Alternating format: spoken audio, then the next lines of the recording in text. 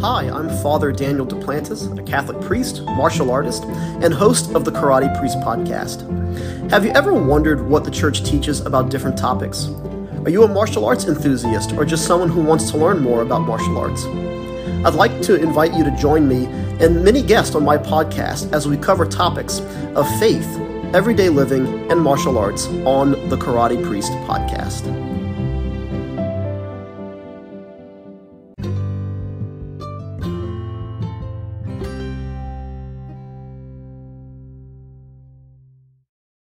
Hi, everybody. Welcome back to A Catholic's Perspective, the podcast all about being a young Catholic surviving in a secular world. Today, I have with me a very special guest, Daniel from Tradcat Men. He runs the Instagram page. Welcome, Daniel. Thanks for having me on, Amber. It's really awesome to be on here. Yeah, of course. Why don't you introduce yourself to the listeners for those who don't know you? My name is Daniel. I run Traditional Catholic Men, or Tradcat Men for short, on Instagram. I am also one of the co-founders of the Men's Rosary March down in Southern California, and that's pretty much my forte. That's really awesome. I didn't know about the Rosary March. Is that something that just started, or is that been in the making for a while? We're almost coming up on 3 years of running it. I don't take credit for all the Rosary Marches happening around the world because I think that it's due to the intercession of the Blessed Virgin Mary. And in terms of locality wise, I would say that we're the first prominent ones in the country that people have taken notice and in some ways have emulated in other states. But it's been something that's been going on for coming up on 3 years. That's so cool. Wow, what an accomplishment. That's awesome. When did you start your Instagram? I actually started Tradcat Men back in 2019. So that was when I was going through a major reversion in my life. And I had recently made the switch over to the traditional Latin Mass that year. And the major thing that I noticed was that at my traditional Latin Mass and overall with a lot of other Latin Mass parishes that I have been going to, it's very balanced. Like there's a very masculine environment and a very feminine environment altogether. But the one thing that I noticed that I didn't see at parishes that I grew up in or parishes that I've been to on the Novus Ordo side, no hate against them, it was that there were men that were very much masculine leaders in what they did, whether it's the priest or the husband or just the layman. And I remembered at that time, I was looking through social media, specifically on Instagram, and there was a lot of femininity, veiling, modesty pages for women. And I was thinking, that's awesome. Where's the page for men? And again, no hate against any of the pages that I had mentioned. They every so often dabbled in, oh, men, this is what you should do to be a masculine man. And there's a difference between morality and capability. So a lot of these feminine pages have the morality to say it, but when it comes to the capability, it has to be a man. And I was thinking, where's the men's page? And I was asking myself that question one day in Holy Hour, and there's suddenly this thought that came up. It was along the lines of, why don't you create it? And I was thinking, no, I'm not one of those social media influencers. I still have a lot to work on in my life, and I don't think I'm worthy. But every time that I was pushing back, there was this sense of peace in which it went along the lines of, hey, if you do it, everything will be taken care of. Don't worry. You don't have to do all those things that you're pushing back against. And you just be the best version that you could ever be of yourself as a man. So then on the feast day of St. George, after Holy Hour, I just created Tradcat Men. And by the end of the first week, I had over 1,000 followers and it kept climbing. Wow, that's fantastic. That story also reminds me of how I kind of started too. I think that's how, the authentic, I guess, social media Catholic influencers kind of start, where we're looking for something, we can't find it. So we want to become that for other people. And then we have this like tug on our heart, but we're like, I don't really want to be an influencer. That's a lot of work. It's not really my forte. And then God is just like, nope, you're going to do it. And then you do it. And it actually ends up helping a ton of people. And so that's absolutely fantastic. Thank you so much for starting that page. I think it'll really help, men, especially those who don't have a great role model today. There really aren't that many, I guess, pages or people to look up to today to actually know what it's like to have authentic masculinity. So I think that's going to be very helpful. So our topic today is basically what Catholic men look for in Catholic women. And I kind of wanted to just kickstart this off right away and just dive into what are some green flags when you're looking for a Catholic woman? If from a man's perspective, and keep in mind that this is also applicable to men if the situation was reversed around, is huge green flags for sure would be, okay, practicing Catholic, has a feminine side, so cooking, cleaning, being submissive, and also very, very much supportive. In addition to a big one here is also being good kids, because you see any of those big three ones, it's a good indication that, okay, she's good to go when it comes to wifey material. And I wouldn't have any qualms approaching a lady that exudes all three of those major traits.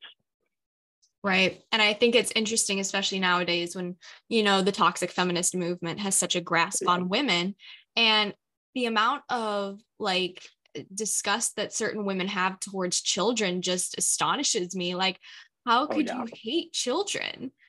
I mean, I get that sometimes they can be loud and noisy and things, and maybe you don't necessarily, I guess there's some women that had poor upbringings and things. And so having a child is not ideal for them, what they want. They'd rather just stay single. But usually those women don't hate children. I'm talking about the women who actually hate them. And it's crazy how many there actually are. And I'm just you realize that these are just little beings. They're not aware yet, they're not little adults, they're kids. That's so crazy. Yeah. But I guess to piggyback off that one, what are some immediate red flags in a woman? It would be the polar opposite of what I just said. So if you're not a practicing Catholic, or you say things such as, I'm Catholic, but insert something that defies church teaching. If a lady openly says things such as, I hate cooking, I hate cleaning, I hate children, that's definitely an immediate red flag. And one thing that I also noticed on social media, and I'm sure you notice it too, is that there's definitely women out there that have no problem emasculating their significant other or husband, depending on their status in life. And that would be an indication for me that, okay, if you have no problem emasculating your significant other, it means that it's probably hell on earth for the other guy that is in that relationship. So I would avoid them at all costs. Another one that I've experienced here and there is if a lady has a habit of playing hot and cold just for the hell of it, on top of, okay, if let's just say you're talking and you arrange for a date and he proceeds to, stood the guy up, then that's a huge red flag right there. It doesn't mean that it's a deal breaker if there's certain aspects that come out, but the lady is showing that he wants to improve on that. But it's a definite avoid at all costs if they're defiant about it and they show little to no change whatsoever. Yeah, I remember being in what you said about women demasculating the men. I was a part of a lot of groups growing up. I was homeschooled. And so growing up, I was a part of groups, and there were a bunch of stay-at-home moms. We had 4 or 5 different groups. We kind of jumped around. But a common theme in almost all of them was that the stay-at-home moms, the women, would just bash their husbands, just oh, he doesn't do this and he can't do that and he's stupid and da da da da da. And I remember that growing up, and my mom never bought into that. She in fact would tell people off because of it. And they're like, well, she would tell them you're lucky to even be here right now. Otherwise you would be working a 9 to 5 if your husband wasn't working so hard, because these women, they would be able to go out with their girlfriends and have tea and go on, fun dates, play dates and stuff with their kids and things, while their husbands are slaving away at work trying to, make ends meet so that the women can do that. And unfortunately nowadays, a lot of men don't want to do that because at least in my experience, that a lot of men who aren't traditional Catholics, they want the woman to work because of the fact they don't want her to just be at home doing nothing all day. And I think it comes down to, well, why would you marry somebody who's lazy? You know, that's the thing. If a woman is truly a homemaker, if she's truly somebody worth marrying, she will take care of your home. She will make a house a home. She will make food into meals. And why would you marry somebody who doesn't do that? I mean, we all have off days. She's going to be sick. She's going to have off days. But for the most part, why would you marry somebody who's not willing to put in the same amount of effort at home as you are willing to put in at work? And so we always kind of had that understanding that the woman at home was very important, but the husband being able to protect and provide for the family was also very important. And same thing for women. Like, why would you marry a man who's lazy, you know, who doesn't want to protect and provide it, you know, for you? And that's always just something I've thought about. I'm like, we have a choice in who we marry and who we date. Why would we make a poor choice in that? You know, because it's not fair to our children to marry somebody like that, you know? So it's just very interesting to me. But I guess getting back on topic, how much do looks play a role in dating and finding a significant other? I would say that your mileage may vary at the end of the day, because I've seen guys that are total handsome studs be with a woman that when you look at her, she wouldn't catch their attention. And I've definitely seen women that look like a model straight out of Evie magazine go after a guy that is on the frumpy side of things. So it really boils down to personal preference when it comes to a guy. Like for me, I certainly would look for a woman that takes care of herself and is very feminine and takes care of herself, essentially. I wouldn't go after a woman that does not care about her appearance, doesn't like put forth any sort of effort to put on makeup or like dress feminine whatsoever. But it's one of those things where your mileage may vary at the end of the day.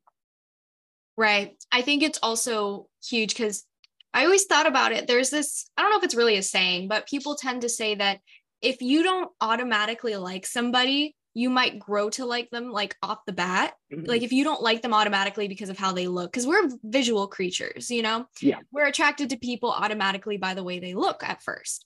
But then as time goes on, the way that they look can either be tainted by their personality or it can be made better by their personality. Absolutely.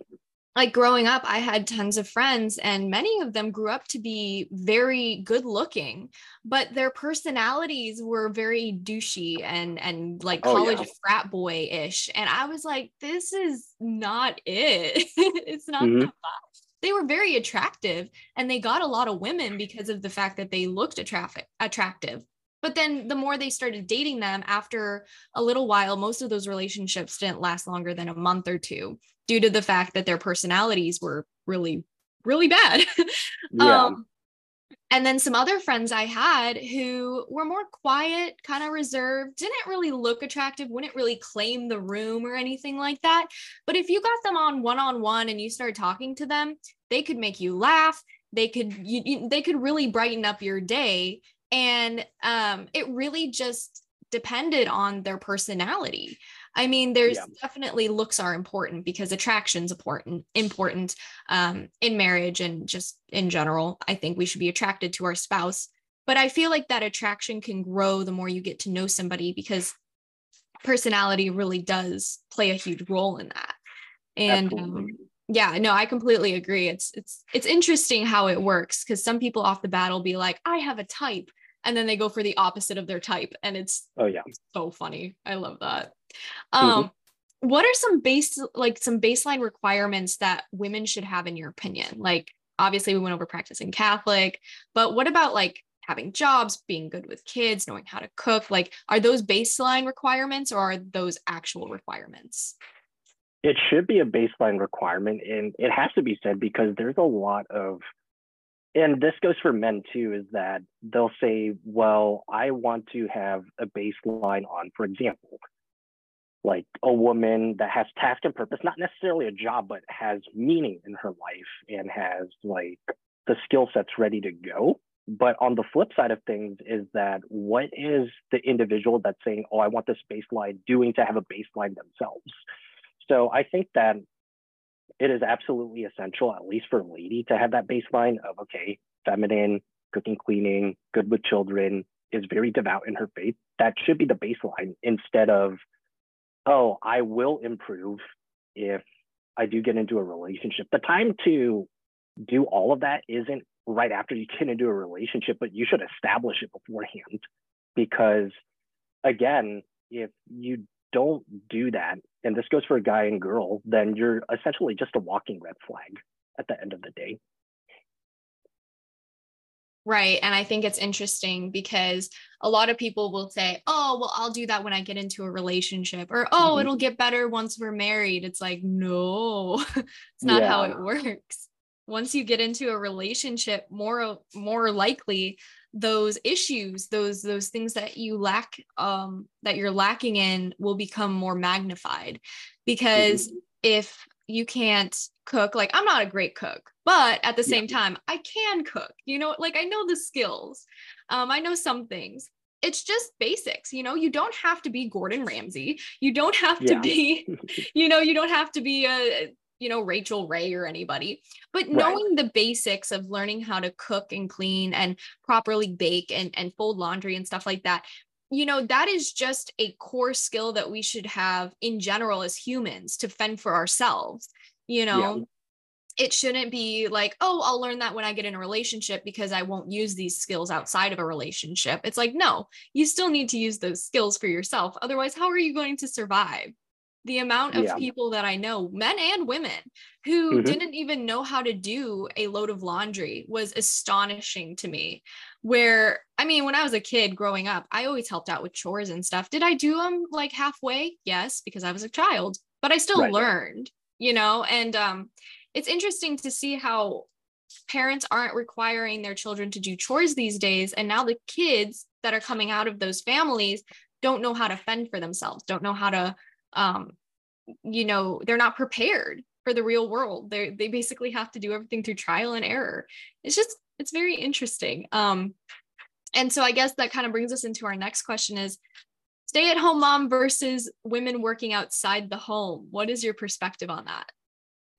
My perspective, and it's going to sound a little ambiguous, is if you can make it work, then make it work. Like at my traditional Latin Mass parish, there's plenty of stay-at-home moms. And it's amazing how when you hear about, I'd say about 40% of them previously had a job title. Like I knew a wonderful lady who was about to become a partner at an accounting firm. And she decided to ultimately sacrifice it to raise 7 kids, I think. And then there's plenty that after they got married, they immediately took on the stay-at-home mom role. And then there was others that they were still working in some ways, but they made every effort to raise their children. So for example, in my household, so my mom, she still works, but it was always guaranteed that she took us to appointments. We made sure that we were taken care of, and we made her to be a fully present mother. And we never really let her career get in the way.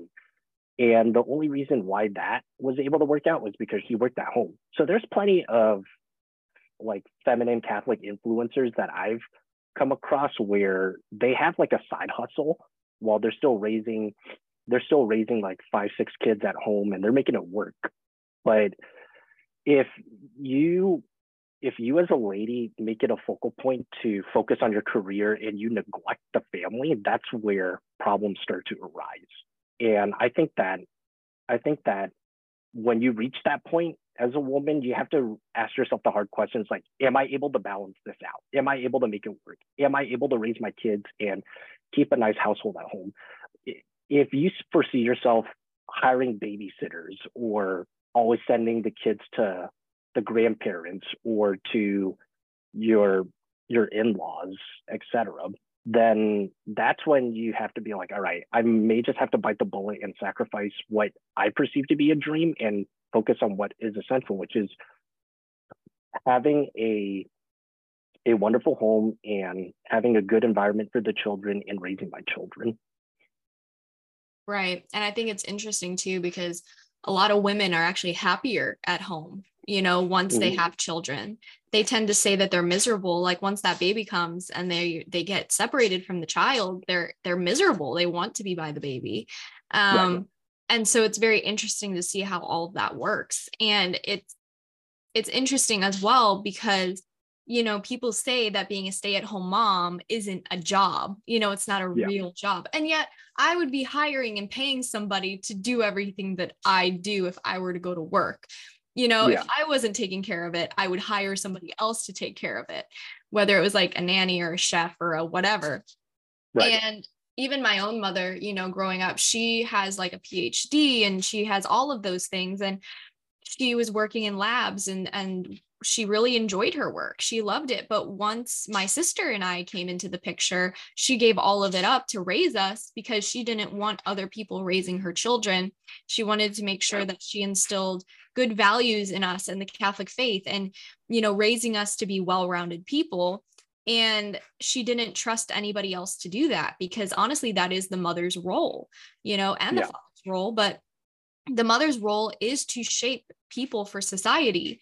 And I think a big reason as to why we have so many problems, so many depressed people is because the school system, I'm going to be honest, really sucks, especially in Illinois. It's terrible. Oh, yeah. I don't know if it sucks where you're at, but it's bad here. And so kids are getting depressed earlier and earlier in childhood. I think the earliest age now is like 7 or 8 years old is the depression rate. I know tons of children who are struggling with anxiety because they're so young. They're so young and impressionable and they don't have a safe space. And then because they're around peers, groups of their own age, they don't learn how to interact with adults properly. And I think we really have to start bringing back integrating all age groups, not just, sectioning them off like 8th graders go here, 7th graders go here.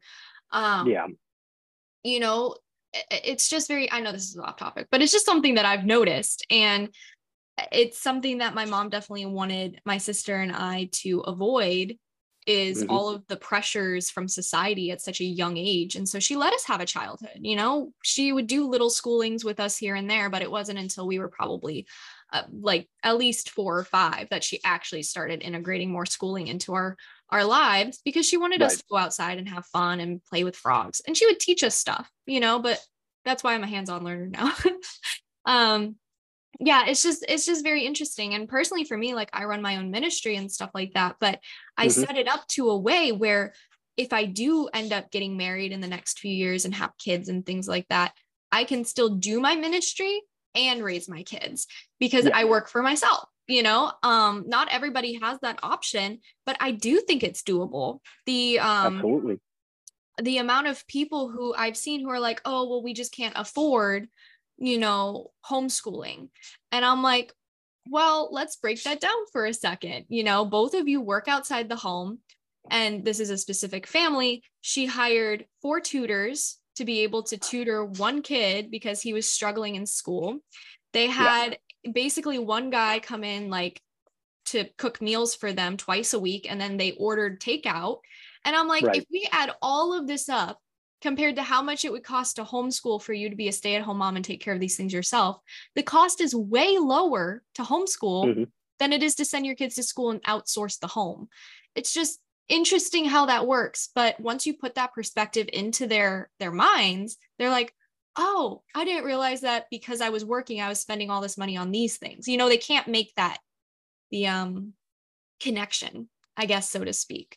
But go ahead. Like, I would say that the difference between someone that outsources everything that they're meant to do compared to a family that is hands-on and ever-present in their children, it's night and day. So without trying to smear the previous parish that I was at before switching over to the Latin Mass, a lot of the families, because they were working outside, they would do what you just said in terms of hiring or sending their kids off to the in-laws or even getting a babysitter. And whenever they're at home, and again, when you have children that are naturally children, which is like they get rowdy a lot of times, okay, the immediate solution to that is give them technology, which I don't think is a very good thing. If you're giving your kid at like 5 years old an iPad or an iPhone in some cases, it takes away the natural inclination to want to learn and be outside, because now they're glued to,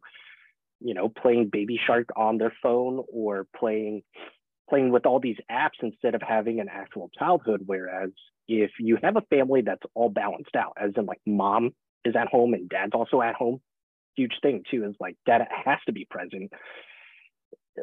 Like the children are much more happier, they're much more fulfilled. And yes, no family's perfect, but that it's a healthy family because the kids are going into their natural inclinations of being outside, and they know who to turn to because they know that there's a safe space at home. Whereas the kids that you and I see today in general that are just glued to their phones or glued to some form of technology, and they're depressed and antsy because they just don't know who to turn to, and they somehow have to look at other figures. That's why like there's a lot of kids that would say, oh, I look up to insert athlete because, okay, mom and dad aren't at home. And I think that that's something that people have to look into. If they were asking questions such as, why doesn't my kid look up to me? Why doesn't my kid trust me? Then they have to parents specifically have to take a long, hard look at how they raise their kids. If they're not present at home, especially when it comes to mom and dad, then kids are going to look elsewhere. And that's how we have all these problems today. Right. And I like how you brought up the iPad thing, because I think Generation Z, the Zoomers, so to speak, are known to be the iPad babies. But also I think the COVID babies, I don't know if that's really a generation, but they're definitely iPad babies now because of the fact that the parents, when the kids came home, didn't know what to do with them. They're like, well, we can't send you to school. It almost like forced family time. And parents, a lot of them ended up homeschooling their kids like from then on, because of the fact that they saw the increase in their family life and they felt fulfilled when their family was together, and they hadn't felt that before. And so to them, they were like, we don't want to give this up. And so they continued to homeschool their kids even after COVID was over. And it was interesting to me how that kind of kickstarted this homeschooling, I don't want to call it an epidemic because it's not an epidemic, but, a lot of people started homeschooling their kids and continuing to do that. And I was just like, maybe that was like the kick that some families needed. They needed to be forced to be together for a while and to figure things out. And in a way that that's what it happened. That's what worked out. But I guess kind of bringing it back into the topic, because I love talking about this stuff. It's so interesting to discuss. Oh yeah. We have a couple, two last questions to go over. And I guess one of the main ones that I get from women a lot is, how do we let men know that we're interested in them without being super feministy and controlling? You know what I mean? Yeah. Well, from a man's perspective, we're not creatures of intuition. I will say that, because there's a lot of times where in previous relationships or previous experiences where a woman would later say things like, oh, I saw you more than just a friend, or, well, I was giving hints. Well, first off, again, I wouldn't get a hint, and I wouldn't have the intuition to know that you're interested. So on the guy side, all I would do is if I see a very attractive woman, I would just go up and be like, hi, how's it going? I'm Daniel, and start the conversation from there. If a lady is interested, then, well, on the feminine side, you could display in your body language. If I see a lady that I'm talking to, her body language is facing away, or she's showing signs of distress, then it's okay, best to just end the conversation or keep it at a level of comfort. If you're genuinely interested in the guy, then show it. Don't just give hints, hint, hint, wink, wink. But if you show that you're present, your body language is open, and that you're not playing hard to get, and just being open and feeling comfortable, then that's a sign that, okay, a level-headed man will see that and would want to be his masculine self by being super confident and eventually ask him for the number and perhaps out on a coffee date. But if a girl tries to flip it around and be the first one to approach, yes, it validates our egos as guys, but at the same time, deep down behind the scenes, like, kind of feels weird if a girl were to ask me out and act super alpha, so to speak. And it actually is a turnoff for us if we're not the ones that are doing the approaching and talking. But on the flip side of things, if you're playing hot and cold, or you're being passive aggressive, or your body language is showing that you're not interested, then at face value, a guy is not going to pursue you. And then it's amusing how every so often I get a message from a girl that's like, well, I was interested in him, but I was playing hard to get. Why didn't he like continue to persist? And I was like, well, okay, at face value, a level-headed man is going to see what you're displaying. And if it's obviously not of interest, then they're not going to pursue it. And I think that it's something that women have to see from that perspective, is that we don't get hints. If you are to push back, so to speak, or say things that are like, okay, I'm obviously not interested, then we're not going to pursue. Right. And I think it's interesting too, because the woman, I also think, shouldn't have to pursue the man. That's not our place to begin with. And you could definitely, I feel like if you've been friends with a guy for a while or something, and you're just friends or something, you could just be like, hey, I actually really like you. Like, that's different. But if you're looking specifically for a partner and something, and you've never met them before type thing, maybe you've had a couple acquaintances, it's definitely the man's place to pursue the woman and to be more forward with her and be like, hey, I really like you. Would you like to go on a date with me? I almost view it almost as a red flag if the woman has to ask the man out, due to the fact that, if he was truly interested in her, if he was actually committed to her, he would make the commitment to, or not the commitment, but like he would make the effort. Yes, the effort. Yeah. To actually go up and like ask her out and pursue her. Because we shouldn't have to do that. I know there's some girls that feel comfortable doing that. I personally never felt comfortable doing that. In my current relationship, we kind of had a little bit like confusion, because he really liked me and I really liked him. And we told both of our friends like, oh my gosh, I really like him, or her. But then when it came to each other, we were like, hey, how are you? Like, yeah, what's going on? Anything, and it was just weird because we didn't really know how to navigate that, because we both really liked each other, but it was kind of complicated circumstances. So we were like, oh, maybe not actually, or, we were debating if we wanted to date because we didn't want to ruin our friendship. And well, it ended up being amazing. So we're fine. But it can be confusing sometimes, but he still took the initiative to like sit me down and be like, hey, I really like you and I would like to go out on a date with you type thing. Even though I probably could have done it and everything, I was waiting for him to do it, because I'm like, that's the sign of like a true man and somebody who's ready to take the initiative and really pursue you. And so that's something that I definitely noticed too, is I view it almost as a red flag if I have to ask the guy out. Especially if it's like clear that he's kind of like flirting and stuff like that, because I think it's the same way though, with the women, if they're kind of flirtatious or something like that, and then you go to ask her out and she's like, no, I just view you as a friend. It's like, then why are you flirting? Yeah, I would say that I've experienced that.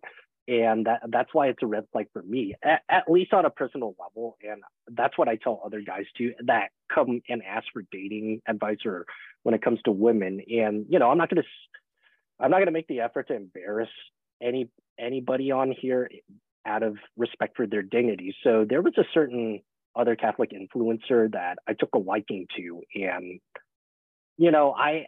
I always recommend it's best to look at your parish first, or look at your surrounding environment before, okay, you look at a long distance deal. So he and I had been interacting here and there, and I was going to make the effort to fly out and actually meet her. And at least for me, I am a believer in the old school approach of don't ask over the phone, don't ask over social media, man up, make the effort and ask her in person. But then she more or less was playing hot and cold, and then eventually just straight up ghosted me. And I was like, okay, at face value as a man, I take that as rejection in a nice or passive aggressive way, however you want to say it. And then eventually she started to try to attempt to interact with me. And I was just like, hey, That's confusing. Yeah, it's confusing. And then eventually I was doing a Q&A where someone had asked me like, hey, are you going out with a certain individual? And then me being me, I tend to be on the sarcastic side. And I think that comes from being in the Marines. I was just like, well, I have no idea who that is. So she took offense to it and then hit me up. And I was like, who is this? Because this was a different phone number. Okay. And when we got talking, she was just like, well, I think it's a huge misunderstanding, which is another red flag, by the way, is if someone, guy or girl, attempts to gaslight you, that's definitely a huge red flag and avoid at all costs. And eventually, after like certain questioning, he kind of revealed that he was going through certain things in life and he had seen me as more than just a friend, but that he was wanting to basically address it, but on the flip side of things, left me in the dark about it. And that, to me, I took offense to it because I was just like, okay, why was I on the receiving end of this kind of treatment on top of, okay, now you're telling me that you were attempting to talk to me this whole time by giving all these hints. And to me, again, at face value, it's like, if you want to talk, you have my phone number, you have my social media, you could just reach out and be like, hey, can we talk? I know that certain things happen, but I know that we have to clear up the air. And I think that if you're straightforward with it, guy or girl, then you wouldn't be giving hints, you wouldn't be gaslighting people, and you certainly wouldn't try to justify your behavior as a result of what you're going through. And that it helps to not waste time, because let's just say if you're definitely interested in them as a guy, then by all means make the effort instead of like getting super flirtatious to the point where he is led on, so to speak. And then you're like, oh, I just see you as just a friend. It's like, okay, you just wasted a lot of time doing that. And that's not a good thing. And the same could be said for women too, where it's like, okay, if you're getting super flirty with a guy and just because it validates your existence, but in reality, you're just doing it for attention, then that's really stringing somebody along. It's gonna waste the guy's time. And then that's how you get all those guys that are very much into the red or black pill or focusing on bad examples on the red pill side of things, such as like Andrew Tate. Not that I have anything against like what he says, because I agree with a lot of what he says, but that's like a secular side of things that guys don't pay heed to, and they end up going to the dark side of things when there are other good examples within the church that you could look at. Right. And I also think with that story and everything, a big red flag is people who beat around the bush. Like they're not straightforward with you. I mean, I would prefer somebody to be honest with me and be like, hey, I don't see it working out with you, but you know, I still view you as a friend, versus being like super flirtatious on and off. And not just that, but I almost view it as a red flag if somebody cannot apologize for their behavior. If somebody cannot take criticism and be like, hey, I'm so sorry, I actually messed up, I didn't mean for it to go that far, but it's, you know, that is the sign of a true person if they can apologize, for men and women. Like learning how to apologize properly is so important in any relationship, whether it's friendship or a relationship. And that's something that I really wanted in my partner, you know, because, and that's what I have. And the thing though is like being able to do conflict and resolve is just, you know, resolving conflict is just like so important, because otherwise there's just going to be fights left and right, and everybody's just going to argue with each other. But yeah, no, that's totally common these days too, is to get ghosted and stuff like that. And a lot of women will claim victim to that, but I honestly believe that a lot of women do it too. They'll flirt for fun because they're bored, and then the next thing you know, not saying this is that specific person, but just in general from what I've seen, and then the next thing they know, they're in a situationship, so to speak, and now they're all of a sudden not wanting to be in it, so they ghost the person. And we've become very comfortable with playing with people's emotions because it's online, you know, because we don't see the person in front of us. If I were to do that to somebody in person, like in front of me, I would probably be very uncomfortable. But because we can block people and hide behind a screen and we never have to see them, we almost have this false sense of confidence to mess with people's emotions and lives. Yeah, that's a huge red flag, is when you string someone along. Like, I've heard numerous stories, and again, it's happened with myself, but it's one of those you live and you learn situations. And I certainly don't look at women differently, even though this has happened a lot with me in my personal life. But if they say something along the lines of, well, I just want to, it literally means, oh, I just want to keep you on a leash, or, oh, hey, I just want to take the time so that we don't lose our friendship. That to me is a red flag, because it's like, okay, you're pretty much viewing me as an alternative. And I would take offense to that, because it's like, okay, so you more or less are implying that there's numerous men that are hovering over you, and that because of that, and because of the fact that you love the attention, you're just gonna basically keep me in the back in the event that, okay, if it doesn't work out with these other men, then okay, I'll focus my attention onto you. And that's a huge red flag right there. It also goes as far as for men too, where it's like, if you hear that it's best to avoid the guy at all costs too, but it goes both ways really nowadays. It really does. And I've noticed it these days, especially. I don't know, I feel like a lot of women, they can play victim, you know, and get away with it. Whereas guys are kind of put up on this pedestal to be like be perfect in almost everything, you know, don't show emotion, don't do this, you know, ask the girl out, be this and be that. But then women also need to step up and be better, due to the fact that we, in a way, almost can control men, you know, and society. If True. we shape up and we're like, we want to be treated right, and we won't accept anything but, you know, chivalry and respect and things like that, then men will have to shape up. If they want to have a wife, they'll have to be chivalrous, and they'll have to give her respect, and they'll have to do those things. And it's almost like this cycle where, when women are like, I want this, and they have standards, and they don't sleep with men, and they don't do all these things, men then all of a sudden have to shape up and become real men with authentic masculinity in order to have a wife and kids one day. And it's just interesting to me how we do actually hold that power, and yet we still play the victims and like, oh no, you know, I mean, there's definitely some situations where that is true, but it's just something I see in society all the time today. And I guess that kind of brings us to like our last question, which is kind of like an interesting one, I personally find. If you found what seemed to be like the perfect girl, but then she said one thing and that was a deal breaker for you, what was the one thing? I wouldn't say that it's a one thing, but it was just habits, or just certain traits that she displayed. And I would say, again, what we had been talking about earlier with that certain individual, it was just the pattern of behavior that he displayed in terms of being hot and cold, and then saying things that implied that, oh, I'm just stringing you along, and I don't want to lose insert like bad cop out excuse.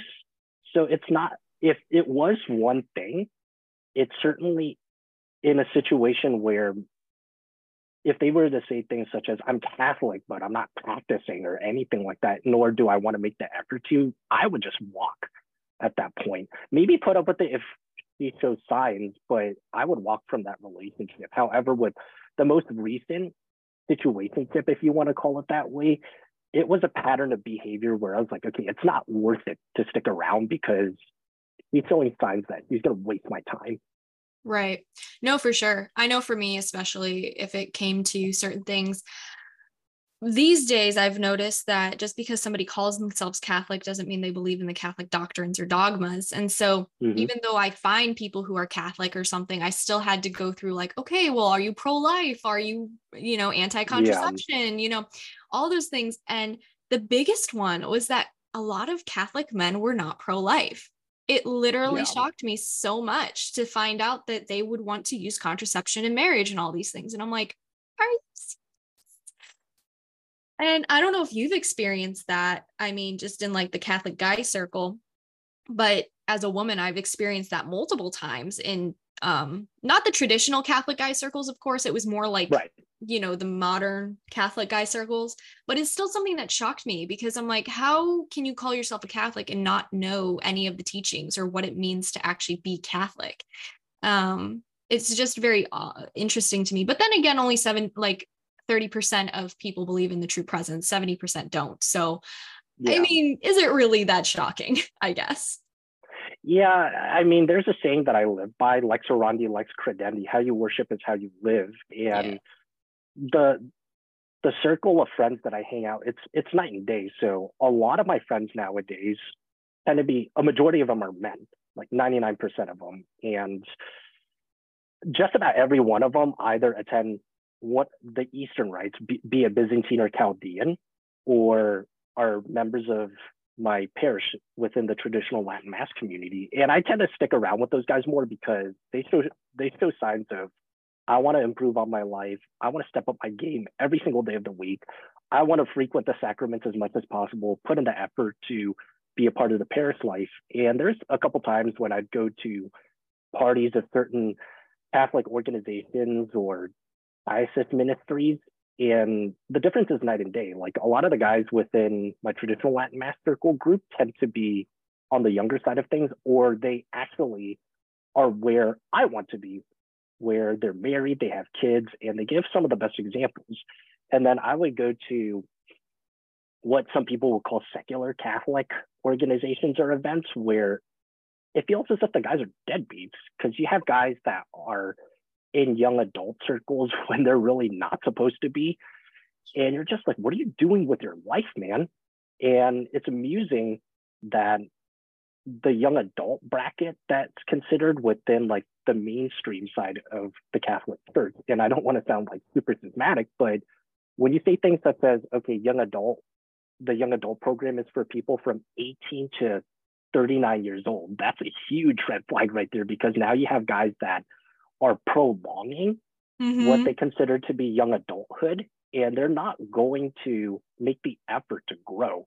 And it's the same thing with women too. It's like, I've seen women over there that were living as if they were still in college and they're approaching their late 30s. And it's like, I could tell you right now as a guy, is that guys tend to look at women that are maybe a year older or the same age or younger. And it's a matter of youth and fertility on the practical side of things. And also, again, it plays into appearance too, because now the older you are, depending on how you live your life, the more it takes the effort to make the appearance that you're on the younger side, as in like, okay, for women, they tend to have excessive makeup or starting to do things that are probably not good for their health, be it like Botox or whatever treatments that there are out there to make them look younger. But the reality is that if both guys and girls within that bracket don't step up their game, as in like they don't look to actual examples that are already within their circle, that's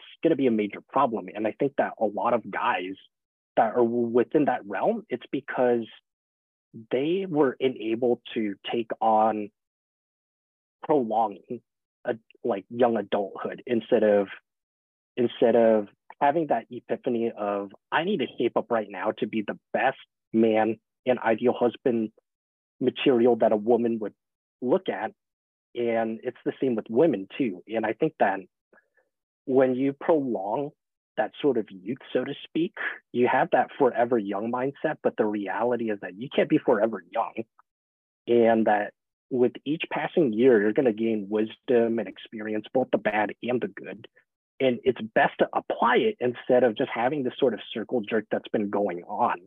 And then you also have questions like, oh, where have all the real men gone? Where have all the real women gone? And the truth is that you should ask yourself, what am I doing to become the ideal woman or ideal man that someone would pay attention to and want to marry? You can't live perpetually in this sort of youth phase where you're playing beer pong and you're somehow like not living up to what you're meant to be. No, I totally know what you're saying too. I've been to a lot of young adult groups where some of the guys are well into their 30s, and I'm like, this is not a young adult group. And it's crazy because I also see like guys in their 30s or 40s go for women who are like 19, 20, you know, and it's not right. You know, I feel like by then, if you don't have your life figured out, you know, in a certain sense, like, I'm not saying that like, oh, you can't get married when you're in your like 40s or 50s or whatever. I'm not saying that, but I am saying that it can be somewhat of a red flag. I mean, why aren't you married yet? It could just be the case of, oh, you haven't found the one, but are you just a boy still, or are you just a girl? You know, have you not grown out of that immature phase and that's why you're not married? Or is it because you don't want to settle down? Is it, you know, it's very interesting, and there's tons of different, you know, scenarios. So I can't just be like, oh, it's this and it's that, but I've definitely experienced that in my lifetime. And it's just interesting. It's very interesting to witness, but yeah. So thank you so much for coming on here, Daniel, and doing this with me. I really appreciate your expertise and you coming on and talking about what Catholic men look for in Catholic women. Yeah, I really appreciate being on here. I know like we've crossed paths numerous times, but we never really sat down to have a conversation like this. So I really appreciate being able to come on to this podcast. Yeah, absolutely. And where can my listeners follow you if you're on anything else? I'm really just on Instagram. I know that eventually I'm going to do a subscription, and it's mainly for mentorship. It's not for like exclusive content, but it's definitely for the people out there that need that. Like I acknowledge that. So on Instagram, you could just go to @TradCatMen, and that's where I'm at most of the time. Awesome. Well, thank you so much, Daniel. We'll have to have you back on in the future. Yeah, I definitely look forward to that. Awesome. Thank you so much. And with all of that being said, I hope this podcast helped any of you guys. And I will talk to you guys in the next podcast. Bye.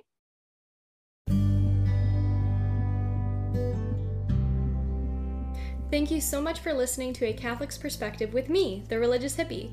Make sure to visit my official website at thereligioushippie.com, and while you're there, be sure to sign up for my newsletter to keep up to date with my latest news and offerings. You can also find me on virtually any social media site as The Religious Hippie. Thanks for listening. Thank you for listening to this podcast. Please be sure to rate and review this episode. This podcast is produced by Todd Fisher and Anthony Smith and is distributed by Metacortex Publishing. This podcast is copyright. Any previously trademarked or copyright content is used by permission. Information and opinions stated in this podcast should not be construed as medical advice. Please be sure and visit the official website for Metacortex Publishing at metacortexpublishing.com or find us on social media for other unique content.